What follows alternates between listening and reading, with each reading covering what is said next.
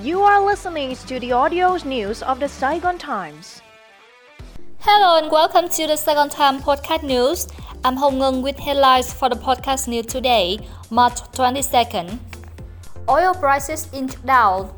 Gasoline prices were revised down by 630 to 650 dong per liter yesterday, while diesel oil was priced 1,630 dong lower per liter, or far below earlier forecast of a price drop of some 2,000 dong per liter. As such, after the price revision, E5 RON 92 now sell for 28,330 dong per liter, RON 95 at 29,190 dong, diesel oil at 23,630 dong, kerosene at 22,240 dong, and fuel oil at 20,420 dong. This is the first cut of oil prices after 6 consecutive price increases since early this year. The Ministries of Industry and Trade and Finance said the global oil prices over the past 10 days tumbled by between 7.3% and 15.7%, but oil prices tended to increase again in the past couple of days. The local price adjustment is not aligned to global price movements to allow for a larger room for price maneuver in the coming time. In addition, the ministries also decided to lower the price subsidy from the National Oil Price Stabilization Fund, easing the pressure on the fund that has seen deficit at many major oil traders.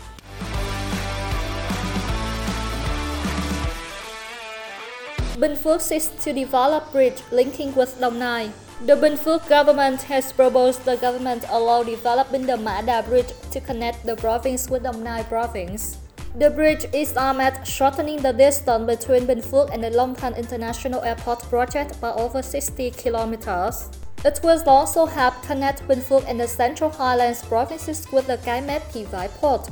Ma Da Bridge, spanning the river of the same name, will be part of the Provincial Road 753 upgrade and expansion project with total investment of 655 billion dong sought from the state budget.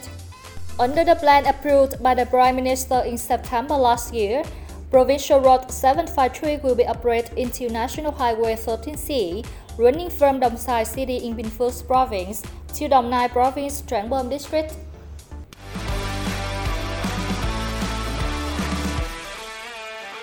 Rice exports since rising in 2022 as shipments active in January and February. Vietnam saw a strong rise in rice exports in the first 2 months of the year. The demand for the food staple is expected to be stronger.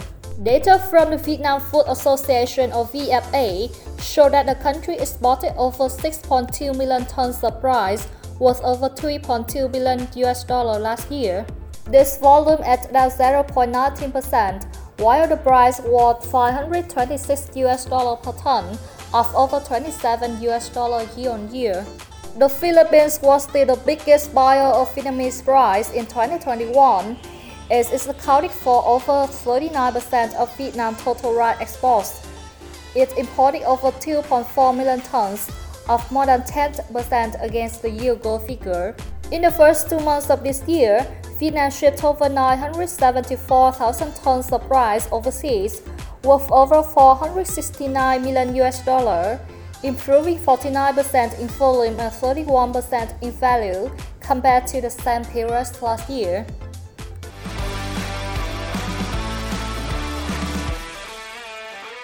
Luxury train service linking Da Nang Quy Nhơn to restart on April 1st. The Vintage, a luxury train service linking Da Nang City and Quy Nhơn City in Bình Định Province, will resume its operation on April 1st, the Vietnam Railways Corporation said on Sunday. The Vintage carriage will be joined with the SE5 train at the Da Nang station to depart in the morning, and will be connected with the SE8 train to return to the city from the U3 station in Bình Định Province in the afternoon on the same day. The luxury train service charges a passenger $350 one way. The ticket for the 6-hour train ride that carries no more than 10 passengers also includes a meal, wine and beer and massage.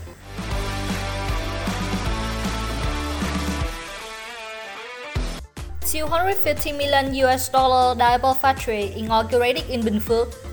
A diaper factory was invested $250 million by Hayat Vietnam Company, an arm of the world's fifth largest diaper producer, Turkey's Hayat Group, has been inaugurated in the southern province of Bình Phước. On March 20, Prime Minister Phạm Minh Chính attended the inauguration ceremony of the Hayat Kimya factory, which covers 32 hectares of land. Hayat Group expected that the factory would become a production base in Southeast Asia. Some 40% of the factory's output was expected to be exported to Thailand and Malaysia with a total export value of $50 million per year. The factory has less impact on the environment and helps save water and materials with zero emissions. It was also equipped with a solar power system and committed to save 6.5 megawatt-hours of electricity.